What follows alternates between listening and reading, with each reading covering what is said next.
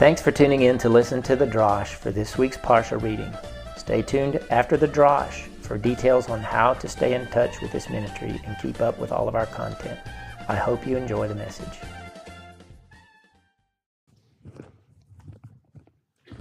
Amen. Shabbat Shalom.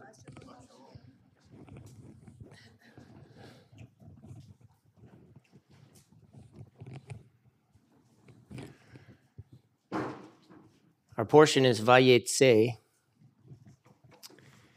And in the Brit Hadashah of our portion, we have these words, which are, in my view, a little bit unappreciated in the realm of faith. And it's when Yeshua saw Nathanael coming to him, and he said of him, "Behold, a true son of Israel, in whom there is no guile." And I know in the past I've looked at that and thought, man, it'd be cool to be thought of that way by Yeshua. You know, and I thought of it only as a personal thing, perhaps, between Yeshua and Nathanael. But now, I think it's a little bit bigger than that. And I think Yeshua is expressing the idea that there are not everyone who is descendant of Abraham is a Jew. Because that's what he said. You're a true son of Israel. And then he said this, which is sort of a four-letter sentence to define what a true Jew is. There's no guile in him. So guile, you can, in the English, you can hear the word guilt in it, right? So immediately you can kind of get an idea of what it may be about. In the Aramaic, it's denekla. And that is what it means. In Aramaic dictionaries, it is defined this way. Guile, the word denekla is defined as guile. So the translation got it right. Guile is a good word. But the Aramaic dictionary goes on and says deceitfulness. Guileful acts. Deceits. Secretly. Deceitfully. So when it gets switched to an adjective or an adverb. Another word is a defector, to defect. And the last one would be conspiracy. English dictionaries define the word guile this way. So we've got it out of Aramaic into English, but now let's make sure that we understand what the English is telling us through the word guile and see if it matches the Aramaic definition. And the English dictionaries put it this way: treacherous cunning, skillful deceit, a trick or stratagem, disposition to deceive or cheat, insidious artifice. That's being fake. Craft and cunning. So Yeshua said of Nathanael, whose name, by the way, means given of God or gift of God, Yeshua said of him, there is no guile in him. Yeshua is describing a type of person here in describing Nathanael, a gift from God. He says he is a true Israelite. And in the Hebrew, from the Aramaic, that is Bemet ben Yisrael, Bemet. In truth, he is a son of Israel. So I want to understand that properly, especially in the day and age that we live in, because everybody's claiming to be the true sons of Israel. And don't worry, this is not going to be a two-house treatise. But everybody today is trying to link themselves back to Israel in some way and saying, we're the real Israel. We are the true Israel. I've heard it 1,000 times in the last 3 or 4 years. Yeshua himself was standing in and among the physical genetic sons of Israel when he said that Nathanael was a true son of Israel. And Yeshua himself was, not only was he a son of Israel, but he was the son of Israel. So Yeshua is the one who is going to define who a son of Israel is because of who Yeshua is, right? And he's telling us there's no deceit, there's no trickery, there's no treachery, there's no fakeness. That's a true son of Israel. Yeshua himself was the promised seed that was promised to the man Israel. Israel, when you say that today, you think of a nation.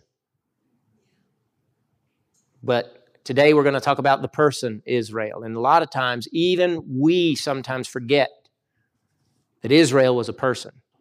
And I was thinking as we were standing there reading about him, we don't study this guy enough.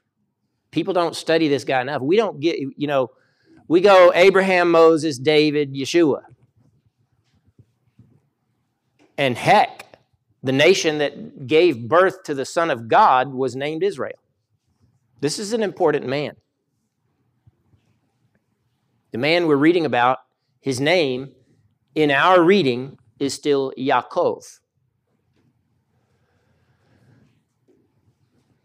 Yaakov is on the run. He's left home. He's running from his brother, whom he tricked with guile for the blessing, or for the birthright, right? And the blessing. He's tricked him twice with guile and deceit. Yaakov goes to Haran, which is the home that Abraham left, that Abraham was called out of. So it's almost like the nation that God is forecalling is going backwards. It's almost like it wasn't intended for him to go there. And we know that God works all things for his purposes. It didn't catch him by surprise, but Jacob wasn't supposed to go there. This was all him paying for his mistakes. Right? He goes to Haran and makes a home. Then he tricks his father-in-law / uncle out of his wages. He does that, however, with Abba's help. So that's something that perhaps we need to look deeper into. Then he has to leave there running from Lavan. So he ran away from home because his brother was chasing him, and now he's running away from home again, back toward his other home, his first home, because his father-in-law / uncle is chasing him. He's been driven out twice by his closest kin.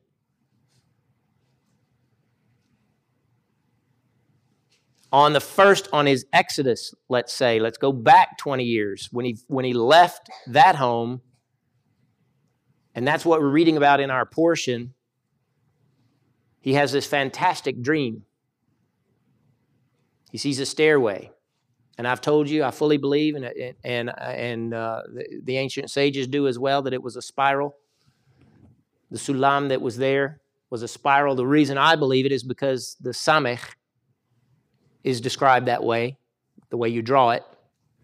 And that starts that word sulam for ladder. Stairway is probably a better one. It's spiral in nature, and it's going from the spot that he is sleeping on. He's dreaming. And the ladder is going from that spot up into the heavens. And then it says, and behold. And for some reason, this just registered with me more clearly than it ever has when I read this. Yahweh stood beside him. He's in a dream. But this is Yahweh evincing himself inside of Jacob's dream, standing beside him. And he said, I am Yahweh, the Elohim of Abraham, your father, the Elohim of Yitzchak. The land whereon you lie, to you will I give it, and to your seed. So we're talking about the fact that Yeshua is the seed of Jacob. And yes, this sentence that I just read is meant to be spoken about the children born after him, those 12 children. Yes, he's going to give this land to those 12 children. What's happening here is Jacob is running. God stops him and says, I'm going to give you this land. Maybe God was saying, what are you running for? Where are you going, boy? This is the land I'm going to give to you.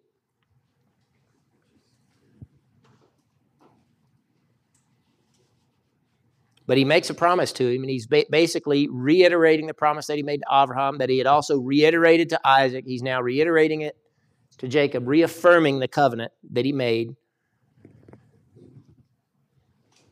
And we know that Yeshua is that singular seed that comes out of Abraham, through Isaac, through Yaakov, through David, through Miriam, who is descended from all of these men. And Shaul writes, now the promises were made to Abraham and to his seed as a covenant. And people still read that and think of the nation.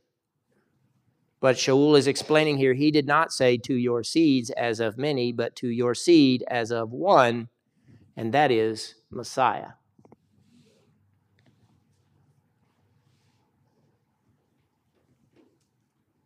On Yaakov's second journey, when he's running from his family again, he's going back to the south.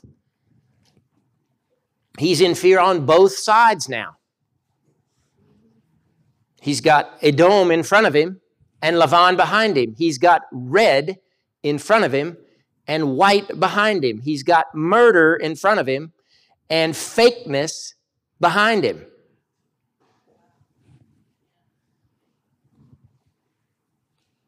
On his way out, he had murder behind him, and he didn't realize he was going to have fakeness in front of him. Now he knows. He's caught in the middle. This time he doesn't dream a dream. 20 years have gone by, and God has allowed him to go do what he's going to do. Now God's driving him back.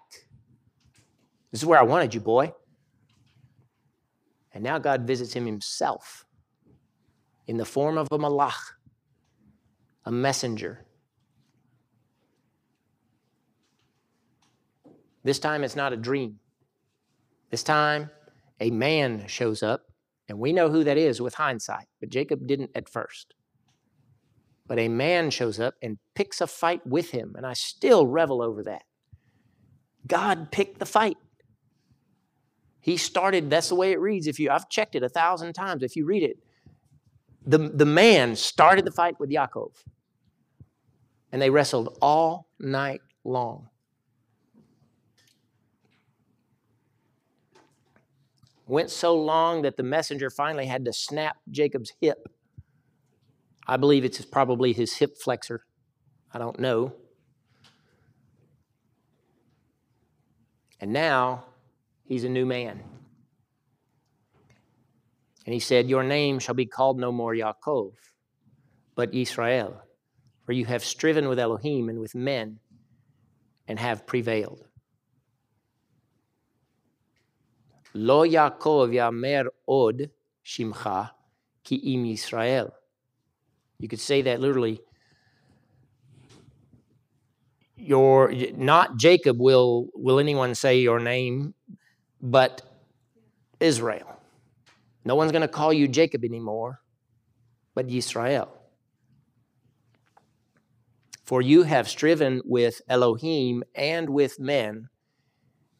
And in Hebrew, it's tuchal, and that comes from yochel, which means I am able.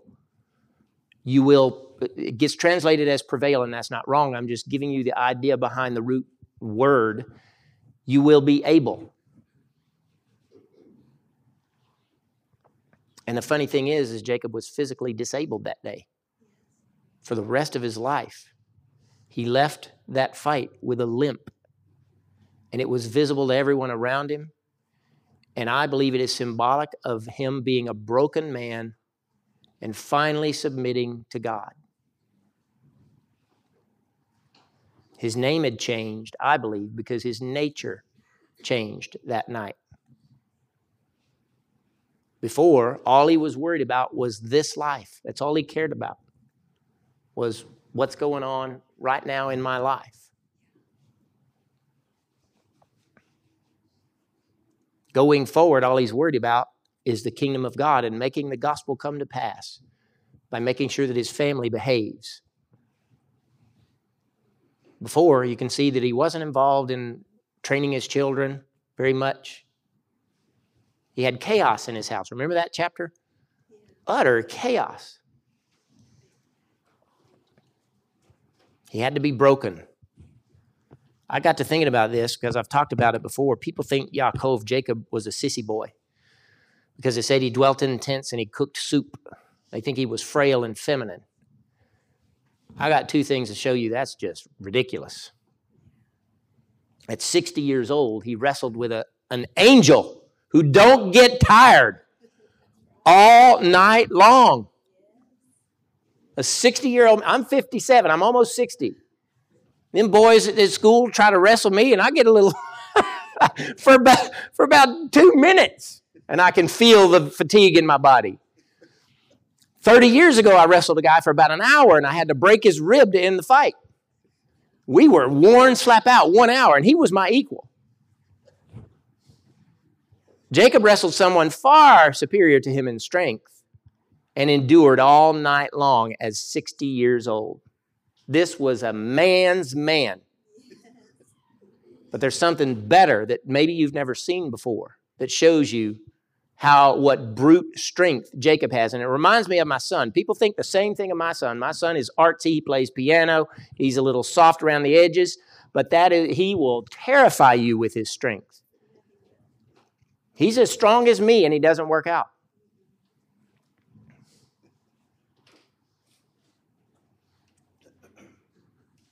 In our portion, we read this, and back on Sunday morning, I still remember reading it and thinking, oh my gosh, I've never realized this before.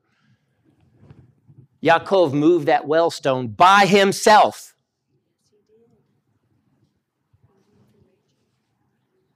Chapter 29, verse 3, it says, and it gives us the narrative, it gives us the situation that Jacob finds himself in. There were all the flocks gathered, and in other words, all the shepherds waited until all the shepherds got there, and they rolled the stone off the well. But when Rachel showed up, Jacob was like, wait a minute. And he goes over there and moves that stone himself. While he was yet speaking with them, Rachel came with her father's sheep, for she tended them. And it came to pass, when Yaakov saw Rachel, the daughter of Laban, his mother's brother, and the sheep of Laban, that's a man.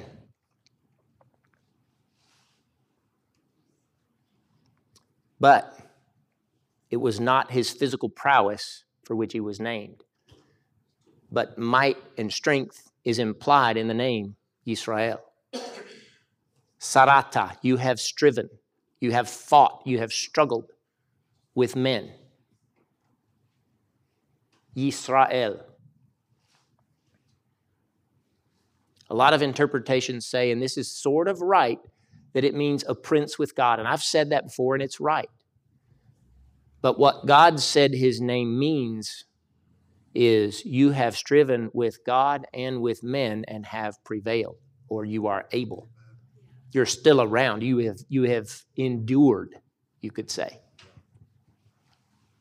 You could read that a little more literally and say you have striven with little g gods and with men and have prevailed, and that wouldn't be wrong because Jacob did struggle with lesser deities.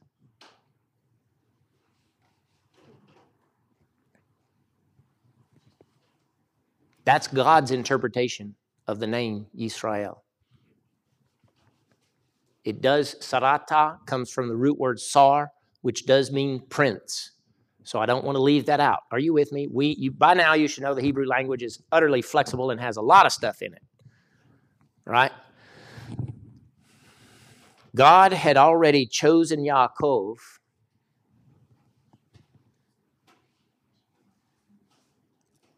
and he was aptly named Yaakov because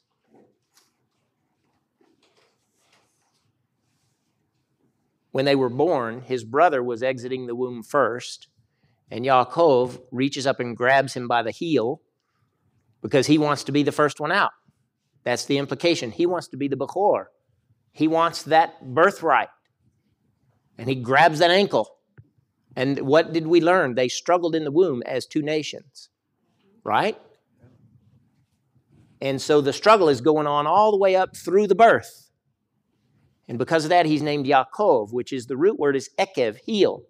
And that's why he was grabbed. He grabbed the heel, and that's why he was named Yaakov. But it's a verb. And Esav, his brother, tells us what it means.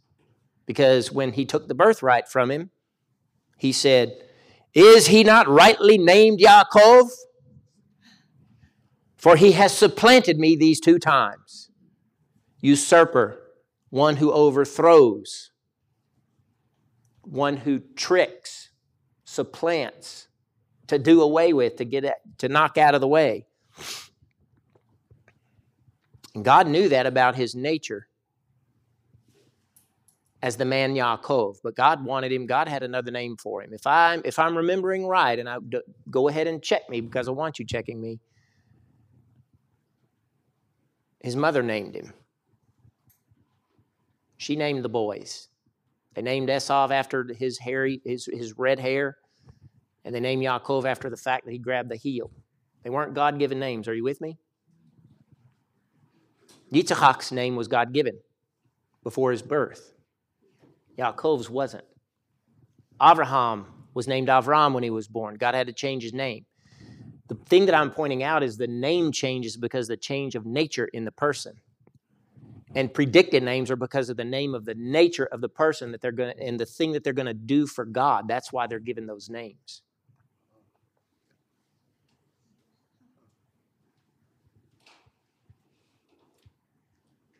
God saw Yaakov and the struggle he would have with him before he ever struggled with him. And he said, the elder shall serve the younger. Right? Remember last week's drosh? None of this fooled God. But he had to change the nature of Yaakov. And he did so by fighting with him all night long and snapping his hip. And that's a physical fight that is symbolic of what all of us go through with God until we get to the place where we're going to do what he wants us to do. Period. And then we're going to have to rely on him for the rest of our lives because he's going to give us a limp. And this is what Shaul is talking about when he says, there was given me a thorn in my flesh, a messenger of Hasatan.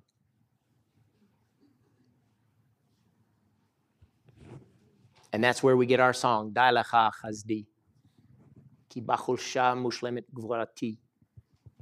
My compassion is enough for you because my strength is perfect in weakness. People want to be strong, and God wants you weak, walking in his strength. If you feel weak, hallelujah. Grab onto the one who can get you through it. Right?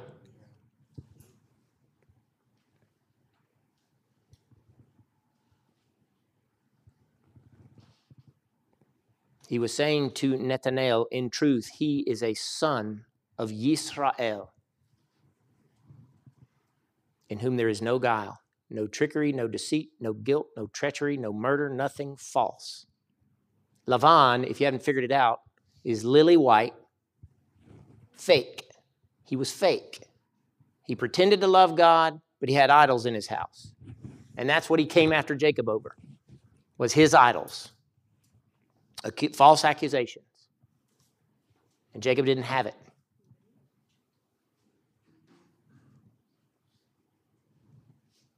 Edom, Esav, his name changed to Edom because of red. He liked the red soup. But he had murder in his heart. Shaul shows us that Yeshua's words about Netanel, whose name is now in history for one reason alone. It's the only mention of him in the Bible. Because he had no guile in him. And I believe Yeshua there is describing people who are in his kingdom. A real Yodi, this is Shaul, extrapolating what Yeshua said. Yeshua said, here is a real Jew, one in whom there is no guile. And then Shaul says, a real Yodi is one who is inwardly so, and circumcision is of the heart, spiritually, and not literally. Jacob was a circumcised man, the primary son of Abraham, whose praise is not from men, but from Elohim. The only thing that we look for in people when they come into our doors to worship is whether or not they have a circumcised heart. I don't care how they're dressed. I don't care how much money they make. I don't care how much they contribute. I don't even know how much people contribute. I don't care. All I care about is whether or not they are going to follow the same rabbi we do. And it ain't me, it's Yeshua.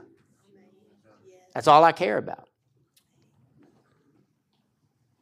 Circumcision is the wound that God put in Abraham's flesh. And it's still with us today. Limping on the thigh was the wound that God put in Israel's flesh. Do you realize that that was because of a sin that Abraham committed? And I believe the snapping of the hip is because of 20 years of Jacob just doing his own thing. Relying on his own strength. I showed you how strong he was.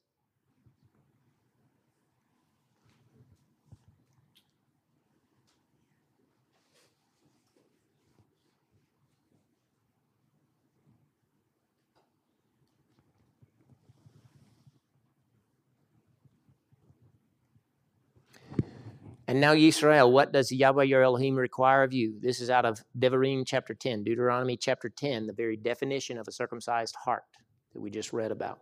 We're going to go a little deeper, though. What does Elohim require of you but to fear Yahweh your Elohim, to walk in all his ways, and to love him, and to serve Yahweh your Elohim with all your heart and with all your soul, to keep for your good the mitzvot of Yahweh and his chukot, his commandment and his statutes, which I command you this day. Behold, unto Yahweh your Elohim belongs the heaven and the heaven of heavens, the earth with all that therein is. Only Yahweh had a delight in your fathers to love them, and he chose their seed after them, even you above all peoples as it is this day. Circumcise therefore the foreskin of your heart, and be no more stiff-necked. For Yahweh your Elohim, he is Elohim of gods, and Adonai Adonim, El Gibor, that's God Almighty, or the mighty God, the mighty, the awesome, who regards not persons nor takes reward. You can't bribe him. You can't be better than other people in his sight.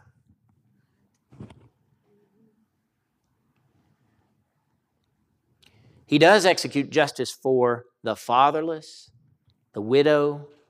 He loves the stranger, giving him food and raiment. Love therefore the stranger, for you were strangers in the land of Mitzrayim. You shall fear Yahweh your Elohim, and him shall you serve. To him shall you cleave, and by his name shall you make an oath.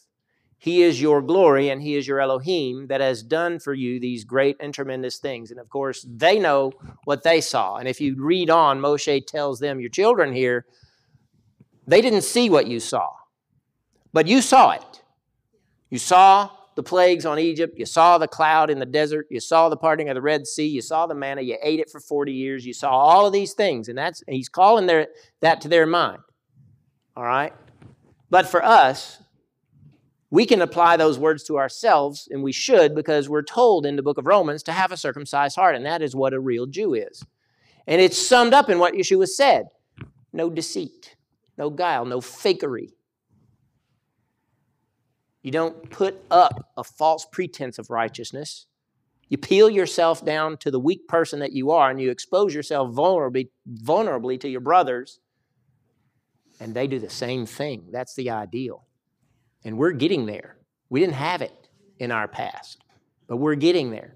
And I will never go back to where fake people come through that door and pretend to be righteous.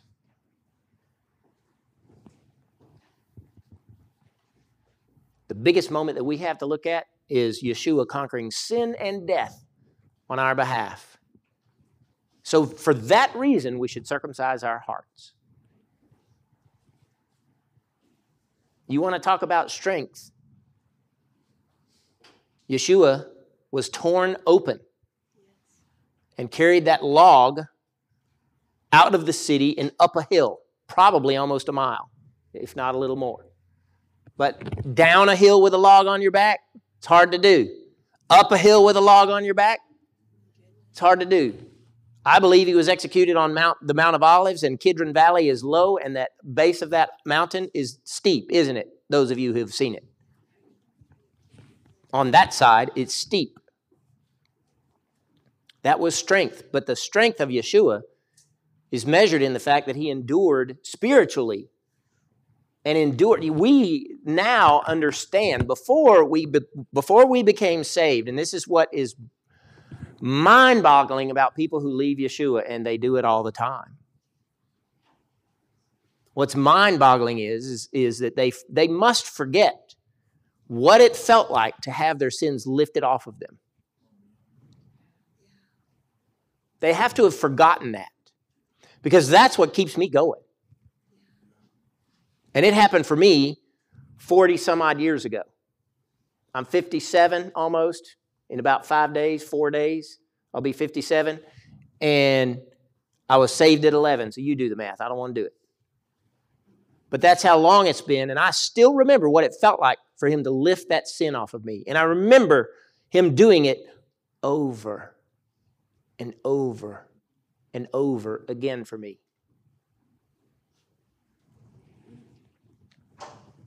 Therefore shall you love Yahweh your Elohim and keep his charge and his statutes and his judgments and his commandments always.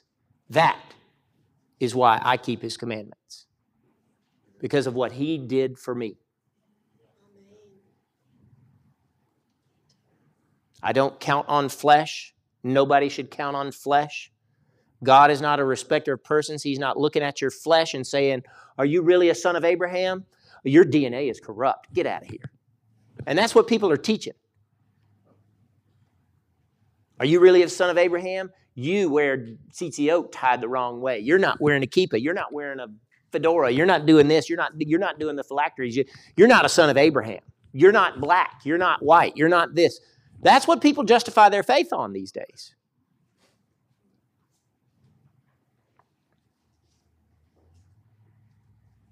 Lo yisafanim. Literally, that means he will not lift up faces. He's not going to make you proud. He's not going to play favorites. A circumcised heart is so much more than the outward commands that we can see. And I've said it over and over. Anybody can put on a talit. Anybody can keep the Sabbath. Anybody can keep the feast. All of those things are the easiest things in the world to do. They do not make you a Jew. They do not make you saved. They are not evidence of your salvation. Anybody can do those things. It's that dirty junk of the heart that's the fruit that Yeshua is talking about. Good fruit or bad fruit. It's how you look at people. It's how you think about them. It's how you talk about them.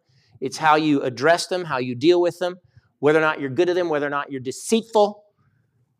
And so many people in my life have been deceitful to me. And I'm not playing that game no more. I'm not going to do it.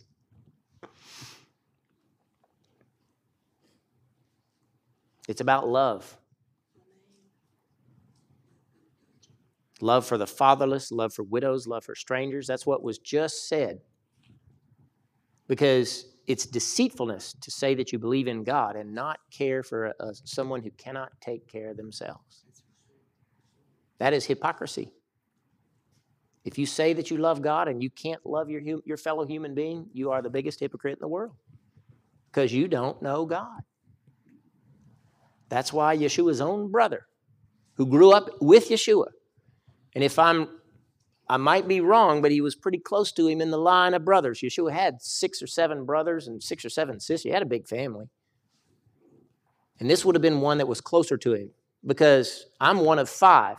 I didn't know number 1 very well because he was off. By the time I got up to where I was cognizant of things, he was already almost out the door. I think Yaakov was closer in the line to Yeshua.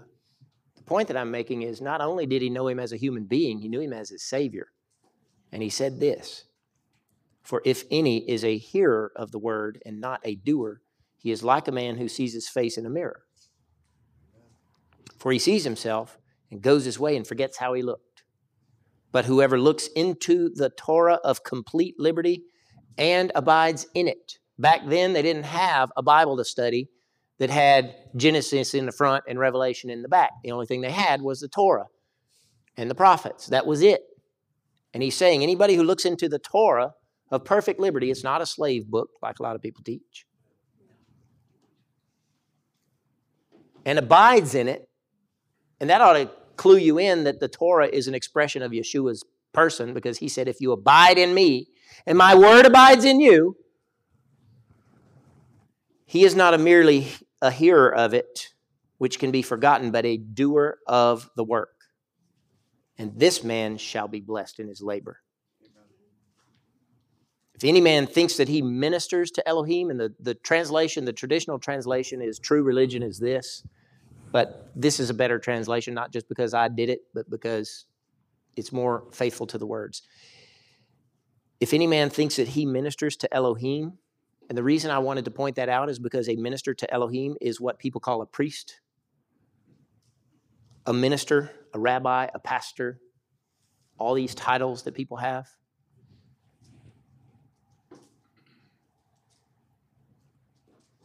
And does not control his tongue, he deceives his own heart. Bam, there's the guile. And I learned a long time ago that I can deceive myself on things. Anybody ever deceive yourself?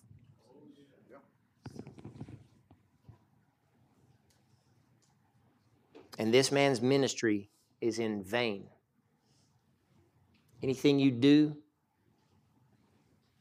outside of being submitted to God and loving him and being devoted to his ministry, his service, and what he wants you to do is vanity. For a pure and consecrated ministry before Elohim the Father is this: to visit the fathers and the widows in their affliction, and to keep oneself unspotted from the world. So there's 3 different ways that we've looked at what it means to be a true Israelite. And that's what it means. And it has nothing to do with how righteous you are in this earth in the eyes of men. And I don't answer to other people in regard to my walk with God. As long as I'm not doing the things, and I've said this and I tried to teach it, and it didn't take. I was telling somebody this morning, I preached my heart out, and things didn't take, because I tried over and over and over to teach people that if they're not committing any of the sins in Galatians 5, leave them alone. But everybody's looking on the surface. Everybody that has a smoke screen thinks that everybody else is putting up a smoke screen.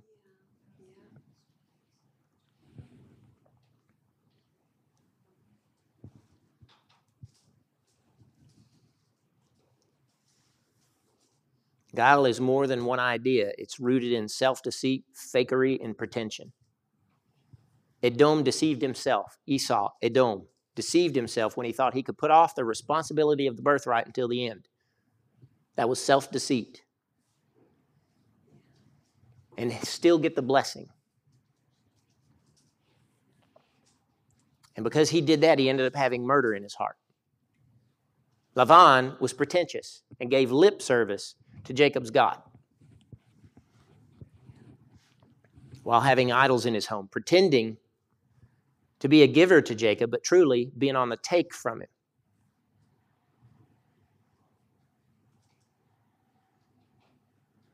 Yaakov was too busy building his own life and thinking about his material wealth, thinking about the here and now.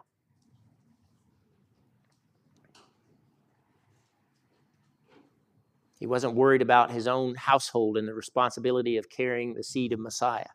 That wasn't on his mind yet. And that was why God twice reminded him of the covenant, first in a dream and then when he wrestled with him. You're a part of a greater thing that's bigger than yourself. And everyone who comes into covenant with Yeshua is part of a greater thing it's bigger than you. It's bigger than your personal problems. It's bigger than petty differences between other people. It's bigger than that.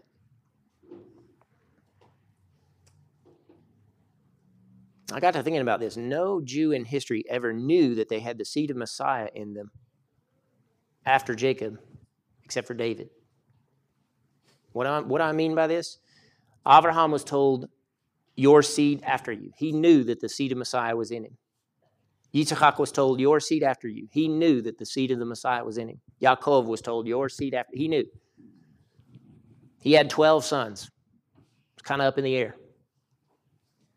They were told that Yehuda would get the kingship. Okay, so we've narrowed it down to that guy. He's got the seed of Messiah in him. But after that, Yehuda had a bunch of sons. And you don't get to anybody until you get to David that says, the seed is in you. 2 Samuel 7. Unto my servant David, Yahweh says, this is what Yahweh Tevaot says.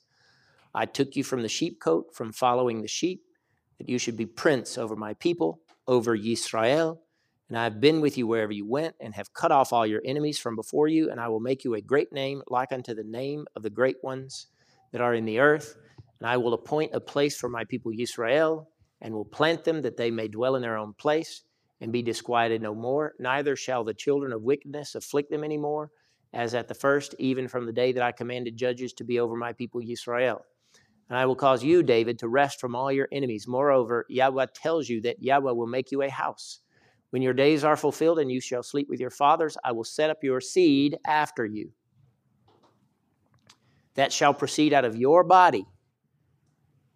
And I will establish his malchut, his kingdom.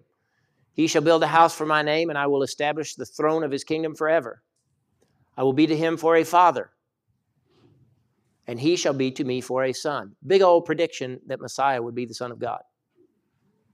Even though this is fulfilled in Solomon, the rest of it's not.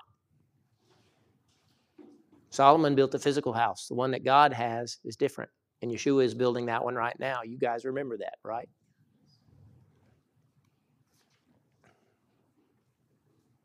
I will chasten him with the rod of men and with the stripes of the children of men, but my compassion shall not depart from him, as I took it from Shaul, whom I put away before you.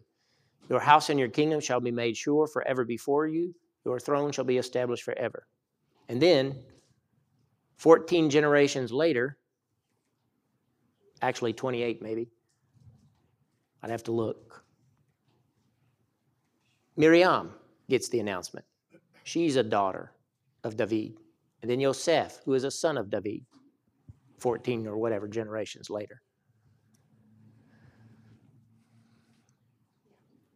But if we really think about it, the same thing that was told to them is told to us. You got to walk with me into a deeper level here to understand what I'm trying to communicate. The seed of Abraham that was promised to him is sown in our hearts. Yeshua said this, because to you it is granted to know the sod, the mystery of the kingdom of heaven, but it is not granted to them. So Yeshua is talking about his disciples, people who are following him. He says, to you it's granted to know the mystery. And that mystery is Messiah in us, the hope of our glory. That's Colossians 2 that I'm quoting there. He gives them the parable of the sower. Everybody here knows it. Most people out there in TV land know it. Anybody that's read the Bible, or listened to preachers, they've heard it before. But a lot of people don't really understand the depth of it. The sower went out to sow, and he dropped seed on 4 or 5 different kinds of ground, right? And Yeshua, they wanted him to explain it to them. He said, listen to the mashal, the proverb, the parable, the proverb, the story, the explanation, the prophecy of the seed. Mashal is a prophecy. It was prophecy first in the Bible. Whoever hears Devar HaMalchut, the word of the kingdom, and does not understand it, the evil one comes and snatches away the word which has been sown in his heart. The word is the seed. The word was the seed that was given to Abraham. Faith was the seed that was given to Abraham. You think I'm going too far? Some people will.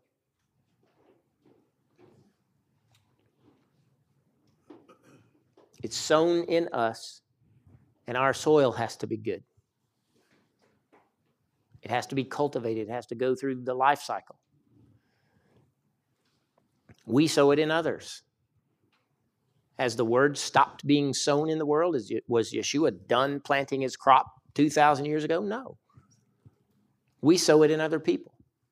If we belong to him, if we're not just scattering garbage seed, and a lot of people are.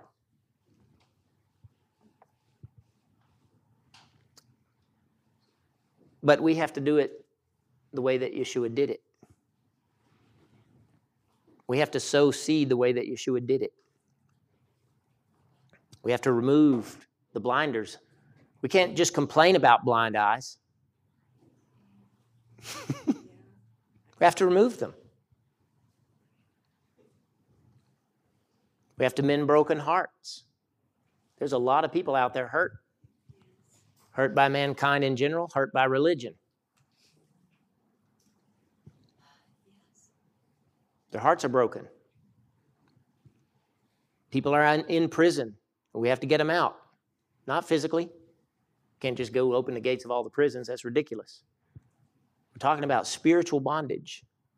Things that trap people and keep them from walking. There are a lot of people out there who have vices that they know they can't break away from, and it makes them feel like a hypocrite to want to be a believer, to want to serve God. Because they think they have no power over that vice. And here's the thing, they're still wrestling with God about it. Pray that they snap. Pray that God breaks their hip in a spiritual way, that he gets them to the point where, that God gets to the point where he's done. Are you with it? Do you catch that? Yes, big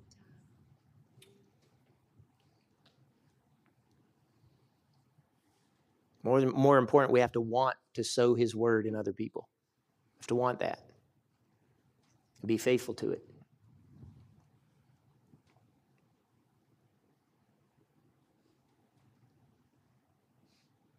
And in order to do it truthfully, we have to have the seed, Messiah Yeshua, in us. Be broken by him and strengthened by him. That was Yaakov.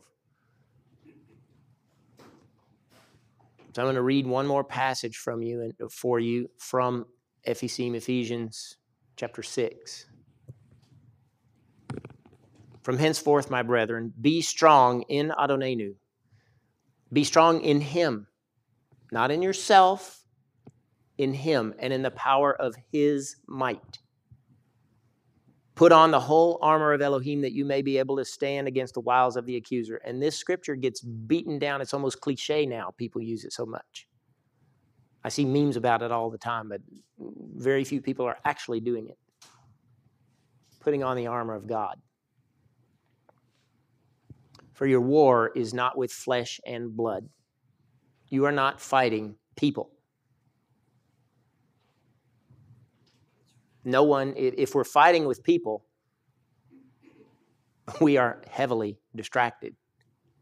It's an utter waste of time. I don't do it anymore. I don't engage myself on Facebook. People try to provoke me into it all the time, and I don't bite. Ain't taking that bait no more. Ain't got time for it. Ain't lizman laze.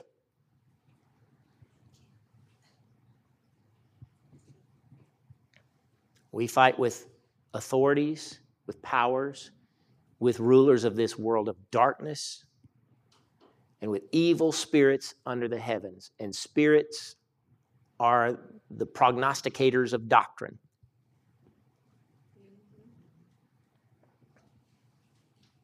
Therefore, put on the whole armor of Elohim that you may be able to meet the evil one. And being prepared, you shall stand firm. Arise, therefore, and gird your loins with truth. And we've had the description of what it means to be a true Israelite.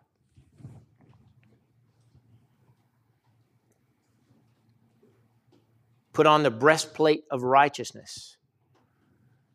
And have your feet shod with the preparation of Habesorah, of Shalom, the good news of peace.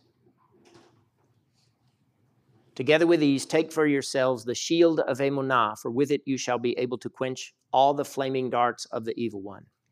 Put on the helmet of Yeshua, salvation. The knowledge of Yeshua as your head. The concept of wearing a cover, my students ask me about it all the time. Why do you wear that thing? Because I am acknowledging that God is my head. He's my cover. He's my guide. He's the one that I follow. This is a constant reminder to me. It's not for you. And I told him, I said, I wear a black one most of the time because it's not about the other people seeing it. It happens to match my hair. When I turn gray, I'm going to have to buy a gray one. More gray.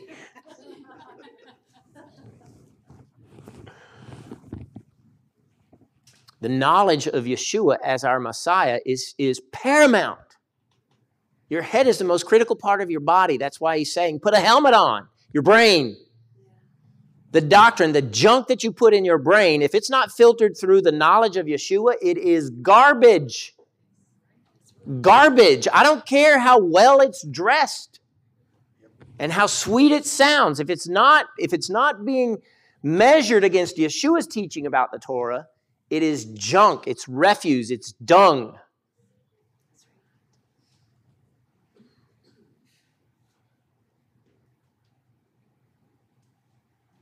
Take up the sword of Haruach, the Spirit, which is Devar HaElohim. The Word of God is the sword. And people don't use it against evildoers. Most of what Christianity and people and Messianic people are doing and Jewish people are doing is wielding it at each other. And it makes me sick. I'm sick of it. I don't want to have discussions about little petty doctrines with people. We have established ours. I will discuss it with people when they come in here and tell them why we believe what we believe. And if they show me something where I'm wrong, you guys know I'll change it. If it can be proven out of the Word that my doctrine is bad, I will flip it because I'm concerned about Him. I'm following Him. But don't you come in here saying that Rabbi so-and-so said. I don't care. I do not care.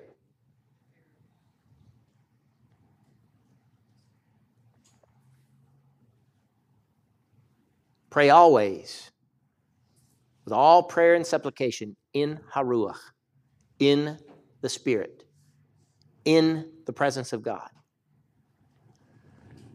And in that prayer, be watchful all times, praying constantly and supplicating for all the Kedoshim, the holy ones.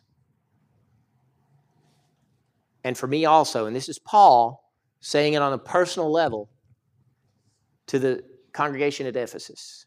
For me also, that the words may be given to me as soon as I open my mouth, so that I may boldly declare the mystery, the sod of HaBesorah, the mystery of the gospel, which is the body of Yeshua that was physical and is still physical and is now spiritually extended to this earth in our bodies. That's the mystery of the gospel. And why in the world are religious people who all claim to follow him cutting each other up?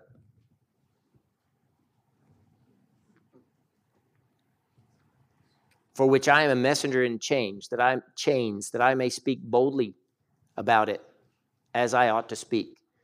Yes, we need to speak boldly about the good news. But we have to do it the way that Yeshua did it. And I believe that he was trying to give us a message. That was right at the beginning of his ministry when he called Nathanael. Right at the beginning. And he said, and here's the thing. We never see that guy again. He's not an apostle.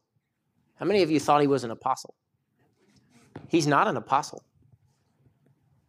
He's just a guy. He's just a Jew who's a friend of Andrew. Andrew was the apostle. I believe that was who saw him, right? Yeah. But he's never mentioned again. And that guy realized who Yeshua was before anybody. Truly.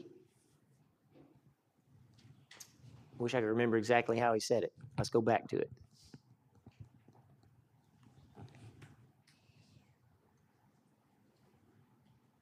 Rabbi, you are the Son of God, the King of Israel. That's the gospel. And he knew it right away.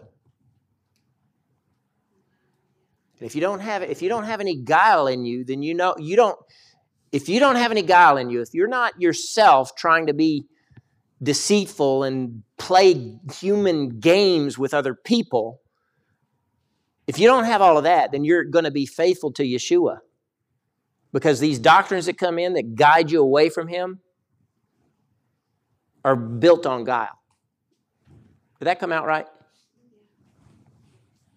Be strong in Adonenu, in the power of His might. Amen.